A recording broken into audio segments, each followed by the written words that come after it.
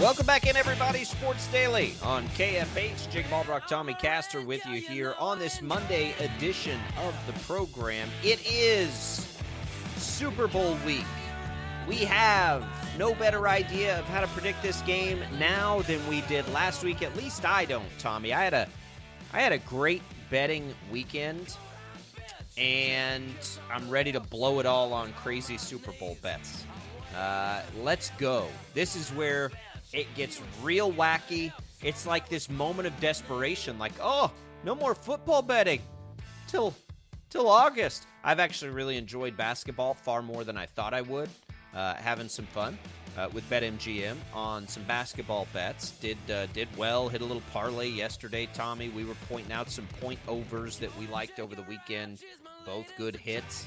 Our friends over at BetMGM, at BetQL, identified Texas on the money line is a really interesting bet, and we were curious about that. It was one of its favorite bets of the weekend, and it played out that way. So I've enjoyed basketball betting more than I thought I would, but Super Bowl betting is going to take center stage here, Tommy, as we bring out all the prop bets throughout the week that come. The actual game lines have stayed steady now. Chiefs plus 1.5.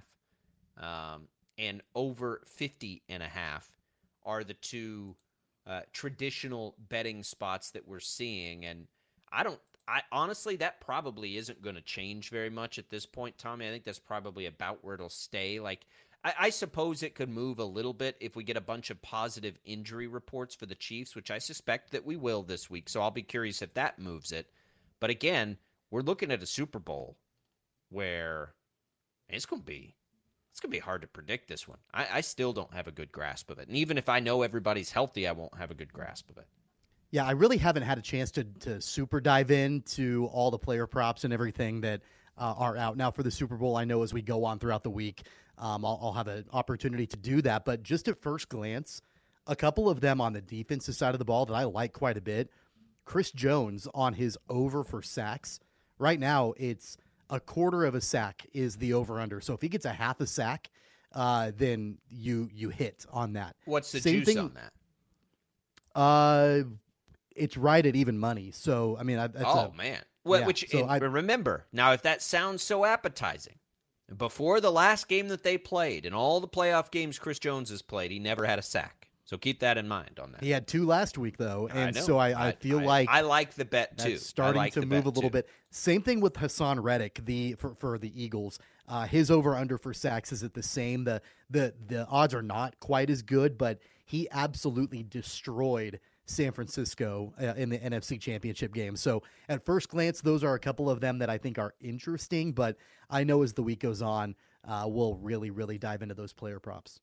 I mean, there are all kinds of fun things right now. A.J. Brown and Travis Kelce to each Jalen Hurts, A.J. Brown, and Travis Kelce all to get a touchdowns at like plus 725. Like, get ready for the wackiness in the state of Kansas now as we've got this opportunity. Here's what makes this really challenging. Field Yates pointed this out earlier this morning. The Chiefs this year, Tommy, again, this according to Field Yates, works for ESPN. He's great. 16-3 overall, 546 points scored, 6 All-Pros, AFC's number 1 seed.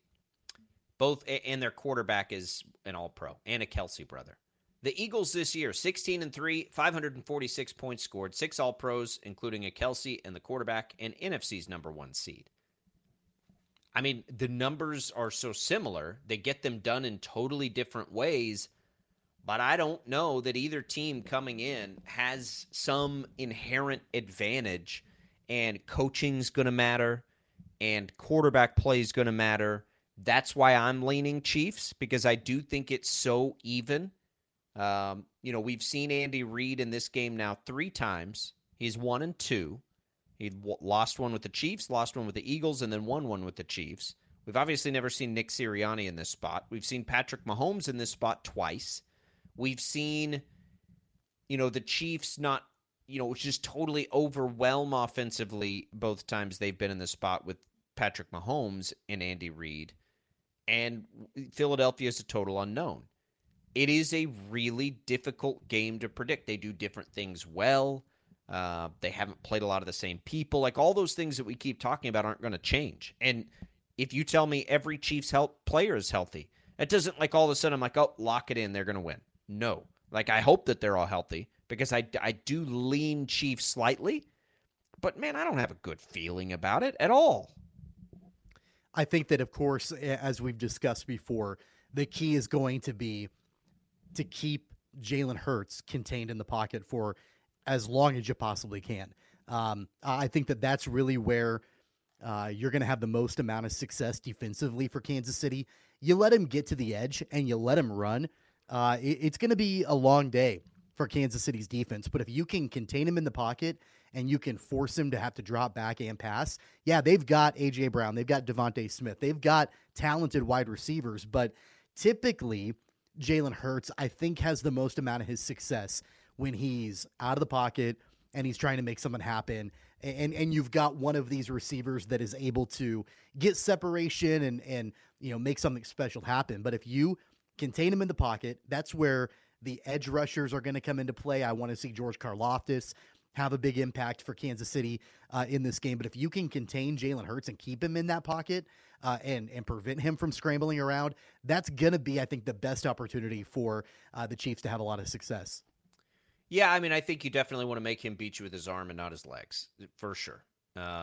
It's just, man, it's really, really hard to do that, number one. And he's played so well with his arm this year that, again, easier said than done, right? Like, it's not an easy proposition because he has thrown the ball well, better than anybody expected him to be able to, I think, at this level.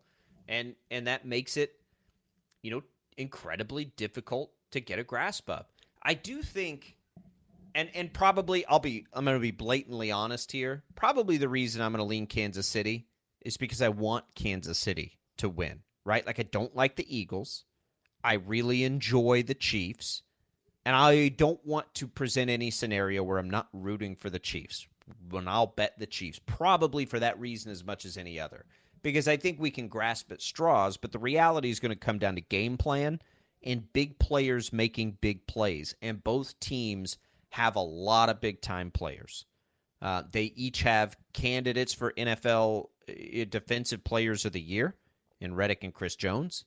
They both have quarterbacks, right? Number 1 and 2, maybe number 1 and 3, however the MVP ends up shaking out. They've both got head coaches that are at the top of their game, and I think 2 head coaches that very much could have been the NFL's coaches of the year this year. You could have easily made a case for that, the way that the Chiefs have transformed themselves and the way that the Eagles, came out of nowhere. So big players and big coaches are going to have to step up here. Game plan's going to matter. The last time we saw the Chiefs in the Super Bowl, they got their butts kicked coaching, right? Tampa Bay kicked their tails in the coaching category. So, Kansas City was I thought, evenly matched with San Francisco, right? They both sort of brought it, and it was much more even. But in the Tampa Bay game, Tampa whooped them in the coaching front. The big-time players, Patrick Mahomes, Tyreek Hill, most notably, led to a Chiefs win over the 49ers. So, which of those things plays itself out as the most critical here?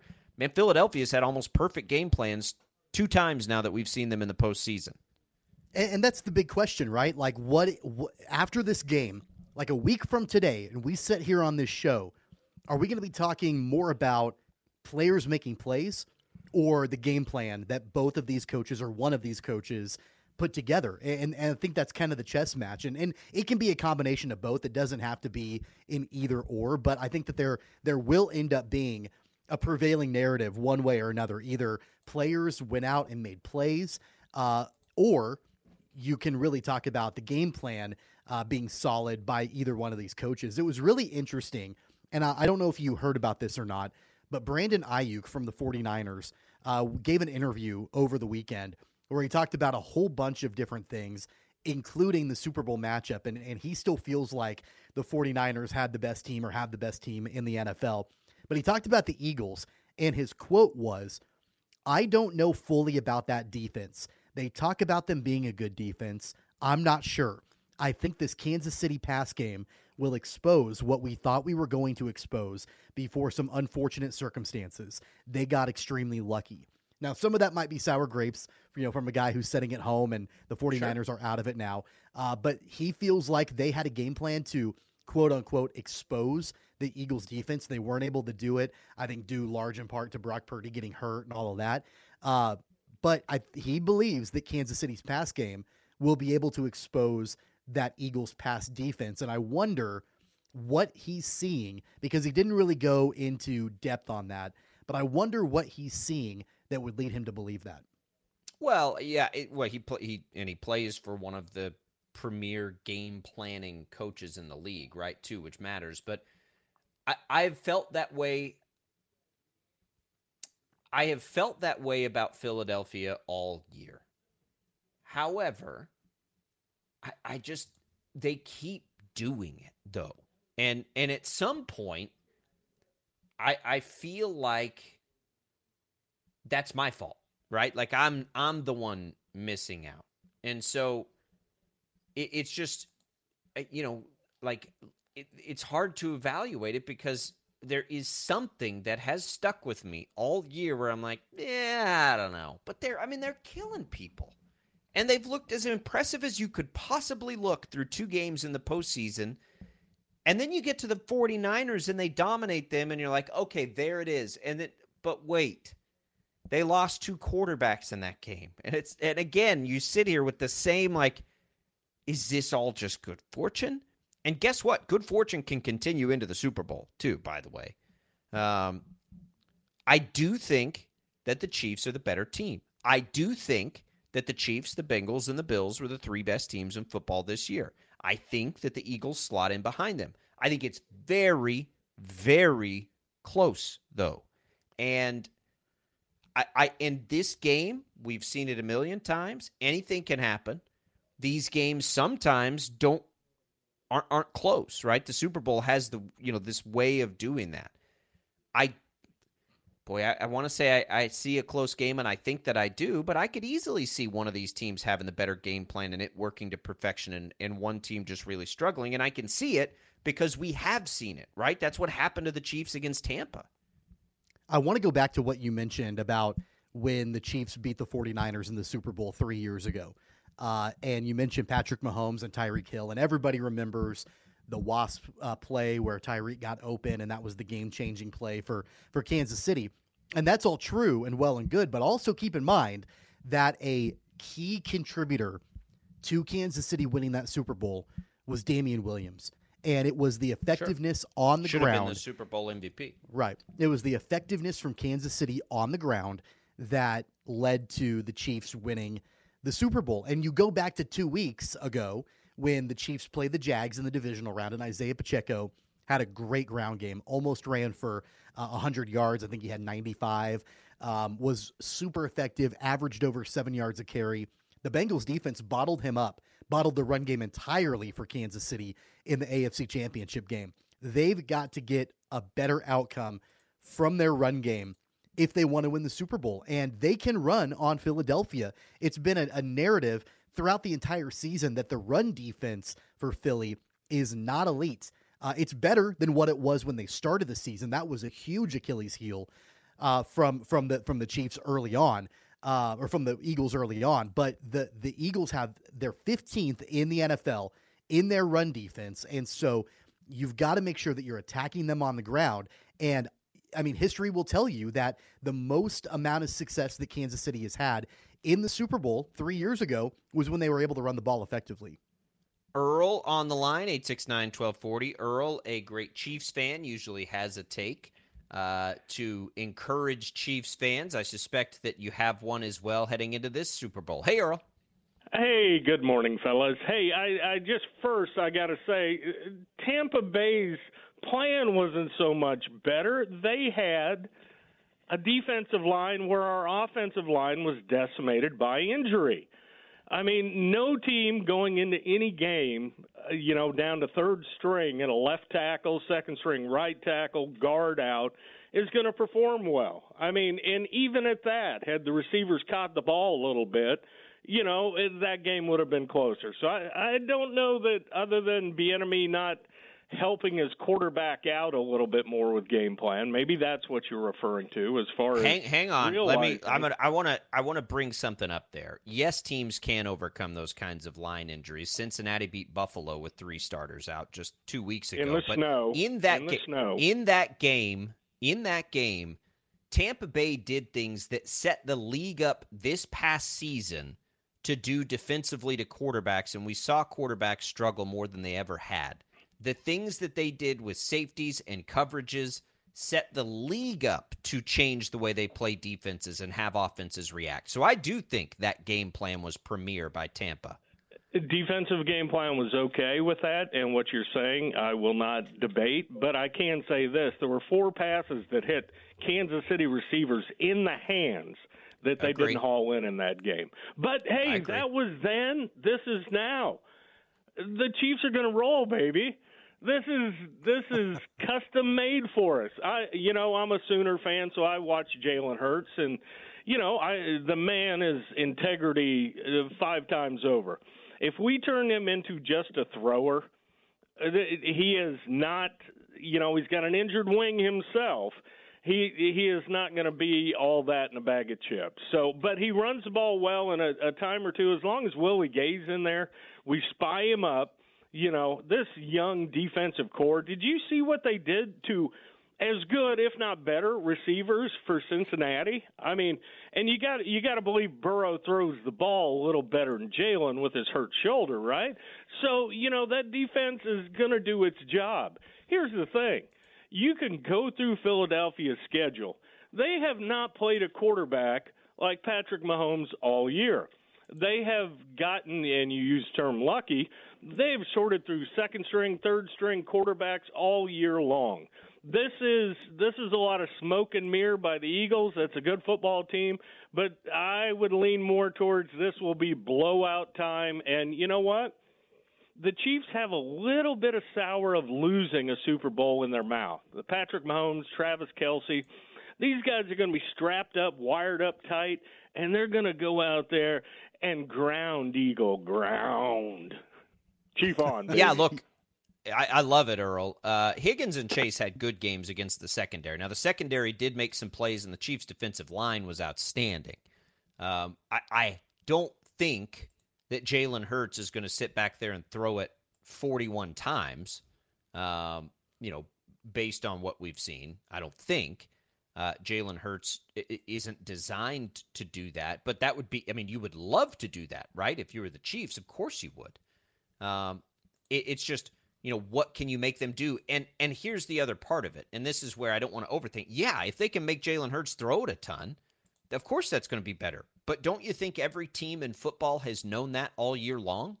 And therein lies the problem. How do you make him throw the ball more? You got to stop the run, right? And you got to do it. He threw it 35 times against the Giants.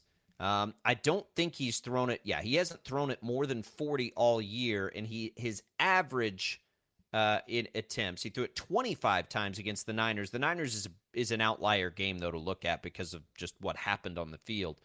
But, yeah, I think if you're the Chiefs, you'd love to see Hurts throw it 40 times. I just don't know that that's going to happen, and in order to do that, you've got to stop the run. And Willie Gay spying Hurts means Willie Gay's not focused in on stopping the run. There are matchup things, and yes, the Chiefs can achieve these things, but you still have to go out and make the plays, right? Like, I think we all know they want to make Jalen Hurts throw the ball, but you still got to get out there and do that. And I don't think that there's any doubt that Kansas City's secondary, I think, is going to have trouble consistently hanging on to guys like Devontae Adams and A.J. Brown. I'm not saying that they won't be able to shut it down at times, but I think throughout the entire game, I think they're going to have an issue hanging with those guys. Now, that being said, if you can keep Jalen Hurts in the pocket and force him to throw, I don't trust Jalen Hurts' accuracy to get the ball to those guys. So they might be able to get separation from the young corners and all of that that Kansas City has. but can Jalen Hurts effectively and accurately put the ball in those guys' hands? I'm not sure that he can throughout the course of the entire game, maybe a couple times here and there, but I think that that's going to ultimately be the best strategy for Kansas City to shut down Jalen Hurts. You can't let him run. You can't let him scramble. You can't let him make things, improvise and make things happen. But if you can force him to drop back, I'm not sure he's got the accuracy to be able to make those guys hit on passes throughout the entire game. No, I don't think he's making the kinds of throws we saw Burrow make in key spots where Higgins and Chase are beating two defenders. I don't think – I'm not sure even A.J. Brown. A.J. Brown might be, but those are elite level, next level type plays that Burrow to those two receivers were able to make. I think this is – it's probably similar to what we've seen and needed from Chiefs defenses in the past. They have to be able to step up in third down situations or in key stop situations and make those plays, right? Whether it's McDuffie, McDuffie is playing well now. Whether it's him deflecting a couple of last-second passes, whether it's the defensive line coming up with a big stop or the right kind of pressure or a sack or whatever it is in a key spot. I'm not going to sit here and say Kansas City's going to lock down Philadelphia. They don't have to do that. They have to beat them in big spots. And that's what they did against Cincinnati, and that's what they're going to have to do again in this game. Did you know that Trent McDuffie, I read this over the weekend, that since he came back from that hamstring injury in Week 9, he has played every single defensive snap since that time except for 8. He's been on the sideline for 8 defensive snaps only from Week 9 to now. He's a workhorse. He's been able to stay healthy. He's been able to stay on the field and be effective. And I know, I mean, we've talked about it. We talked about it all the way back when he returned from the injury, how much of a game changer he is. He's only going to get better in his career for sure. But you could see a distinct change in the way that Kansas City was able to play in the pass defense, in the secondary, with Trent McDuffie on the field. For sure. And he was a hit in the draft. So was George Karlaftis. We'll look at this. The defense is playing better. I don't think they're going to lock Philly down, but again, you just got to make the big plays. And the other thing that I don't know yet, and we'll obviously have to see the game play out on this, and I guess this is where the over-under comes into play. Does this feel like a game of big plays, right? Where it's, some key big plays offensively, right? Where does Devonta Smith break loose on one and make a big 50-yard touchdown catch? A.J. Brown's certainly capable of that. Jalen Hurts is capable of that with his legs, if he's healthy, which I don't think we fully know yet. And obviously Kansas City is capable of the same things, less so than it has been in years past, but they're still going to make big plays offensively and have key conversions and do those types of things. Again, we've pointed it out, Philadelphia has one of the better pass defenses against tight ends in the league this year. Kansas City has not faced a defense that's that good against the tight end yet in the postseason, not even close. And that becomes a factor if anything is a factor against Travis Kelce. He lightens up as a receiver often enough that it's going to be deceptive anyway. But we're just scratching the surface on Super Bowl coverage. We'll have Dan Israel in tomorrow, executive producer of the Chiefs Radio Network, to help us look forward as well. Curious to see some of the things he's been able to dig up and what they're looking at as well from the perspective of those closest to the team. 869-1240, the number to call. Don't talk a lot of NBA on this show, but when you get a blockbuster like we saw yesterday, we got to dig into it just a little bit. Kyrie Irving traded from the Nets. What do we think about that as basketball fans? 869-1240, the number to call. Jacob and Tommy here with you on this Monday. We're coming right back.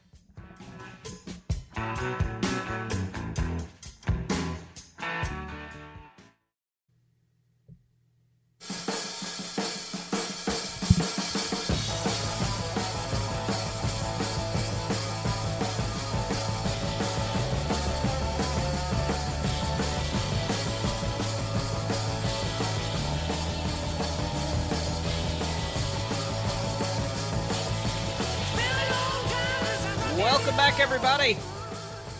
Sports Daily, KFH. Jacob Albrock, Tommy Castor with you here on this program. It is a Monday. It is a big Monday. We'll talk a little bit about KU's matchup with Texas. Some keys there for us. A game you'll hear right here on KFH. We'll do that in our next segment. All right, Tommy.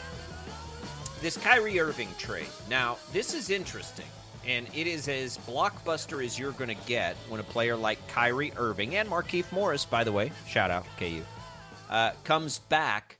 But Dallas gives up a first all the way in 2029, 6 years from now, okay, and a couple of seconds, about that far down the road. Spencer Dinwiddie goes back to Brooklyn. Dorian Finney-Smith's pretty good player. I actually kind of like it for both sides. Everyone's looking for winners and losers here. I get why people don't like it for the Mavs and think it doesn't make sense because it's Kyrie Irving and he's a weird dude, Ace. The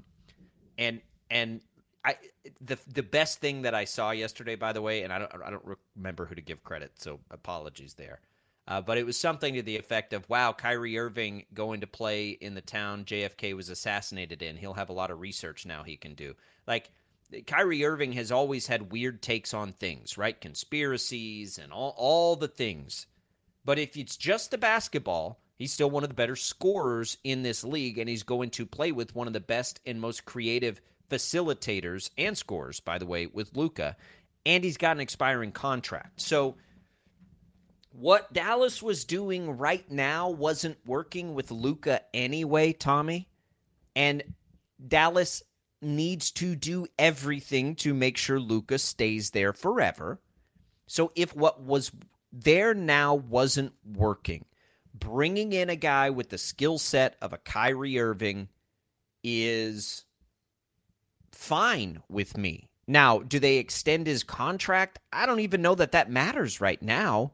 But for right now, this was a kind of move maybe to shake up their season and put them over the edge. And those two guys together are two premier players.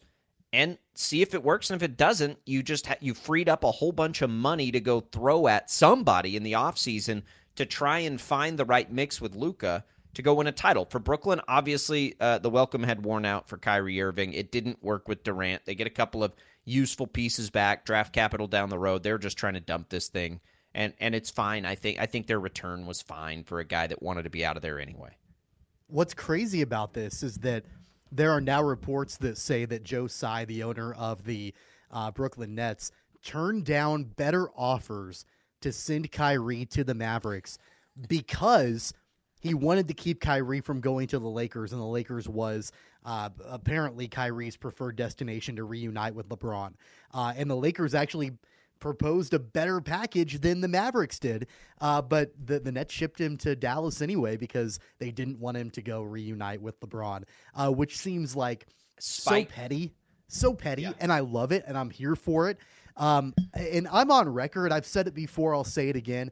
I hate the NBA. I hate it. From a pure sport perspective, I'm not a fan. I don't like it. I don't like watching it. But from a soap opera perspective and the storylines around it, man, it's entertaining. And the fact that you've got Kyrie potentially going to a team that he didn't really want to go to and playing with the best player in the NBA in Luka, and seeing how the two of them can coexist. I mean, I believe that any team that wanted to go out and get Kyrie Irving absolutely deserves what they're going to get from Kyrie Irving. Sure. Because yeah, I mean, he can put up points. He can play well. But the drama and the off the court crap that he brings with him, you absolutely deserve what you're going to get when you bring in Kyrie Irving to your franchise. And, you know, I've seen people comment on social media already saying things like, well, how long until Kyrie gets tired of Luka? Well, I actually think it's going to be how long until Luka gets tired of Kyrie. Because I think that when you've got a player like Luka and you got to deal with that personality, I think that honeymoon is going to wear off super quick. It will. And it's just a shot. Like Dallas is throwing a dart, right? Like they're not really, I don't know that anybody in Dallas thinks this is going to give them an NBA title, but it's like, well, what can we do? Like, what are we going to do? Let's just take this shot. Who knows? Because we've seen Kyrie paired with the best player in the NBA and LeBron James win a title, right? And why not? Who cares? If not, we get an expiring contract and we're going to have to break this thing down anyway. You know, I don't know if Luka is at the point in his career where he's a part of these conversations? I would suspect probably not, although if I'm the Mavs, I would at least want to get a gauge of what he feels about things. Like, hey, what do you feel about Kyrie Irving? We got a chance to go get him. I can't imagine that he would be on board with that. I mean, maybe... Yeah, I don't know, maybe from a purely basketball perspective, I guess. I think he's headache. worn out. I think he's worn out. I think, honestly, if I were Luka, I'd probably welcome the somebody to lessen the offensive burden, because Luka's part of his greatness. He's like LeBron. That's who he reminds me of, is his ability to create all over the place, right? And he can create some opportunities for Kyrie Irving that Kyrie Irving probably hasn't had since he played with LeBron. And so that part of it to me is fine, because there's not a lot of pressure for the Mavs. I look at the NBA more simplistically, I think, than a lot of people. The Mavs with Dorian Finney-Smith and Spencer Dinwiddie weren't winning a title. They gave up picks that aren't relevant to Luka's future in Dallas in the term of winning a championship. You know what I mean? Like 2029, like I don't care about that right now if I'm the Mavericks. So if if you're not going to win a title or even make the playoffs perhaps with those guys anyway, then who cares, right? Do something. And they did something, and they'll decide if it works and they want to try to bring Kyrie back. But the reality is, if Kyrie and LeBron really want to reunite that bad, Kyrie will just not sign an extension and go play for the Lakers next year. So, I think that's what people look at with the Mavs. And I'm not sure there are a lot of Mavs fans that even want the extension at this point. In fact, I bet there are more that don't. Yeah. But if he comes in and they light the world on fire, then you have an interesting conversation to have. But then you have to consider all the baggage that comes with Kyrie. I think I'm the opposite of you, Tommy. It's the soap opera nature of the NBA is the part that I genuinely do not care about. But the basketball at a high level, I do love at the right time of the year. Now, for a lot of reasons, college basketball has slid ahead of the NBA for me as far as like what I watch on a nightly basis. It matters more to my life here than the NBA does. It is a quicker experience, right? The games aren't as long. There's a lot of reasons for that. I've loved the culture of the college basketball scene that I didn't know about until I moved here, all of that. But I still, look, when we get to the postseason, man, I love the NBA playoffs. I really love the NBA playoffs now when it's not a foregone conclusion on who's going to win the title. Like we went through that for a stretch with Golden State. Tell me who's going to win the NBA title right now, because I don't think anybody has any idea. Maybe Boston is the team most people would lean to. I don't know who it is. But so from the basketball perspective, when I imagine, I just get into the postseason and let me see some playoff games with an engaged Kyrie Irving alongside Luka, and let's see what that looks like against some of the better teams in the league. That's what I want to see, so I'm fine with it. I don't think it impacts the Mavs a whole lot long-term anyway, at least negatively, and it could impact them positively. And for the Nets, it was done. Like, it didn't work. Well, and going back to that whole report about the Nets owner turning down an offer from the Lakers, I understand why, and I get the spitefulness. I mean, because all the drama that Kyrie caused that franchise and organization and the anti-Semitic stuff and everything that Kyrie did, it was kind of a black eye on the organization. So I understand ownership being like, look, we're not going to give him what he wants. We're not going to send him to the place that he wants to go. I understand it from that perspective. But then also, if Kyrie is going to turn around potentially and just sign with the Lakers in the offseason, then maybe you would have been better off trading him to the Lakers because you would have gotten more in return. You would have gotten the expiring contract of Russell Westbrook. That's one of it, but one piece of it. But also, you would have gotten 2 first-round draft picks where the package that the Mavs sent you back, not as good as what the Lakers were going to do. And then there's the whole report that Phoenix jumped in and they were offering Chris Paul and some draft picks and a couple of other players. The Clippers were involved in it too. I understand the motive and why you wouldn't want to give Kyrie Irving what he wants, because he's been such a pain the entire time that he's been there. But also you have to kind of look at it from a business perspective, like, hey, maybe we could have gotten a better return if we had just given him what he wanted. Oh, sure. And spite makes us do silly things in life, and clearly it was a factor there. But whatever. Whatever. We'll see. I think it makes Luka Doncic more interesting, which is good for the league. If Kyrie can just go play basketball somewhere, I mean, he's a fun player to watch. It's just he is such a strange experience off the court, and I've never talked to him. I don't know him. I'm not going to sit here and say, he said some really idiotic things. Okay. Let's just get to the basketball and see if it works. 869-1240 is the number to call. Let's preview Big Monday. We got a big is an understatement game for KU tonight with Texas coming in. We'll talk about it next on Sports Daily.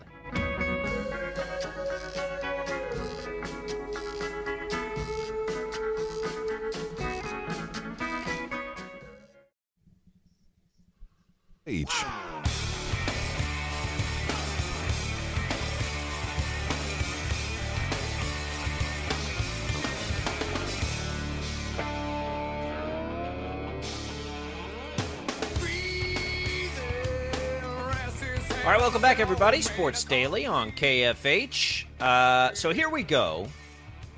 You've got Kansas and Texas tonight. The big one, obviously, for Kansas, coming off a loss. Texas, a short turnaround. Both games on the road here, Tommy. The spread has moved down to 3.5 on BetMGM. I'm kind of liking KU. We went through this show and we started, and it was at 4.5 this morning when I checked. I was like, that seems like too much. But the more I think about it, Texas played on the road on Saturday. I assume flew back to Austin, and now flies right back to Kansas for a big Monday showdown. An emotional and physical game against Kansas State. KU has got to be ticked. Bill Self has probably been fairly unpleasant.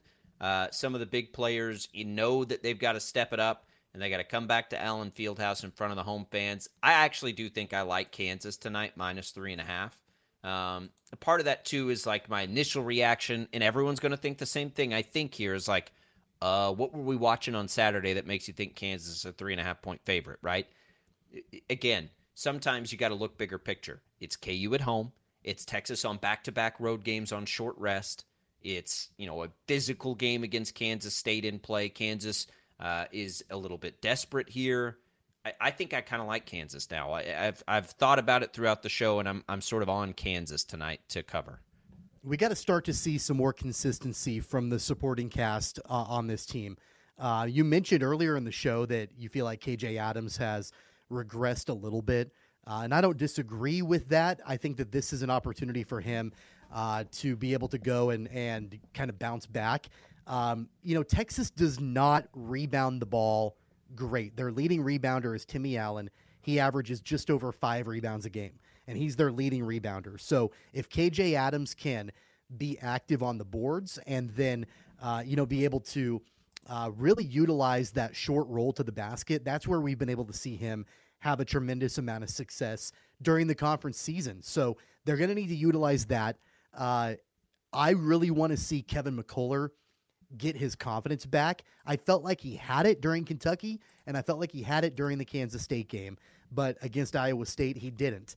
And when he is able to be effective, really being that nuisance on the defensive side of the court and then having no fear to shoot the ball, that's when Kansas can be the best version of itself. They've got to have better production from guys not named Jalen Wilson. If it's a Jalen Wilson game again where he's scoring mid-20s to 30 points and nobody else does anything, then Texas will roll. They will win that game, and I think that that's become the strategy for opponents of Kansas, to let Jalen Wilson get his and lock down everybody else.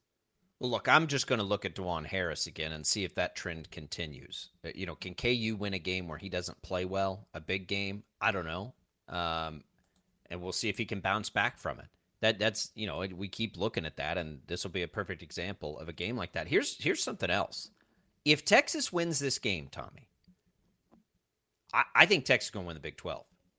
We didn't see a scenario where a team wins it, outright. If Texas wins this game, I think Texas is going to win the Big 12.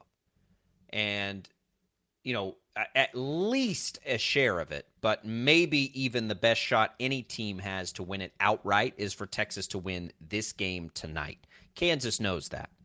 And Kansas knows how critical in the Big 12 race this game is for them too, because you win it and you're just a game back of Texas now. And so and you'll have another one coming up against Texas. You get them twice still, right? Kansas hasn't played Texas this year. Yeah. Well, and look, the Longhorns after this game on Big Monday, they've got a stretch of 3 games that they're not easy, but they're easy in the context of the Big 12.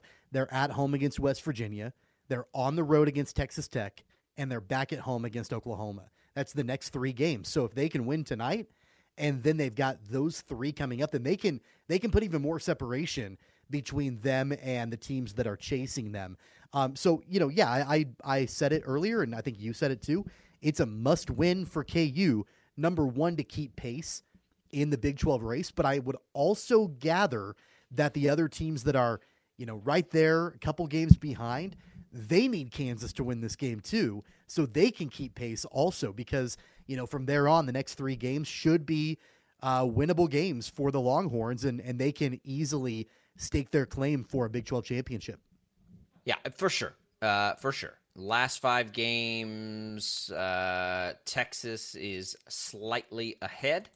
I just did it. I went to BetMGM, Tommy, and I put my money where my mouth is, and I'm gonna bet on KU to cover that 3.5 tonight. I think they're gonna get it done. It'll be something. It will be exciting. It will be tough, of course, but there it is. I'm laying it out there. I think Kansas is going to get it done, and I think I've talked myself into it. Now, how they get it done, I don't really know that part. Yeah. I'm not sure. I'll tell you right now. If you want to look at how the Big 12 is going to fall into place at the end of the year, if Kansas loses this game tonight, they're not winning the Big 12. They're not even getting a share of the Big 12 championship. And then tomorrow night, TCU and Kansas State, the loser of that game does not win the Big 12, and they don't get a share of the Big 12. So in 24 hours, we're going to know pretty quickly if either one of the 2 teams that we follow in the Big 12 will continue to have a shot to win the conference championship. We will. TCU's banged up. TCU just lost to Oklahoma State. I think Kansas State will be fine. I think that, I say that. I don't know how healthy TCU is getting or whatever on that. We'll look more into that tomorrow, but it's a big one, and it's an 8 o'clock tip, and I love 8 o'clock tips because it means I can get home, get settled, get the kids settled, get in here, and really watch the game. We'll tell you all about that part of it here pretty soon, but that's nice, too, to be able to do that. Got a programming note.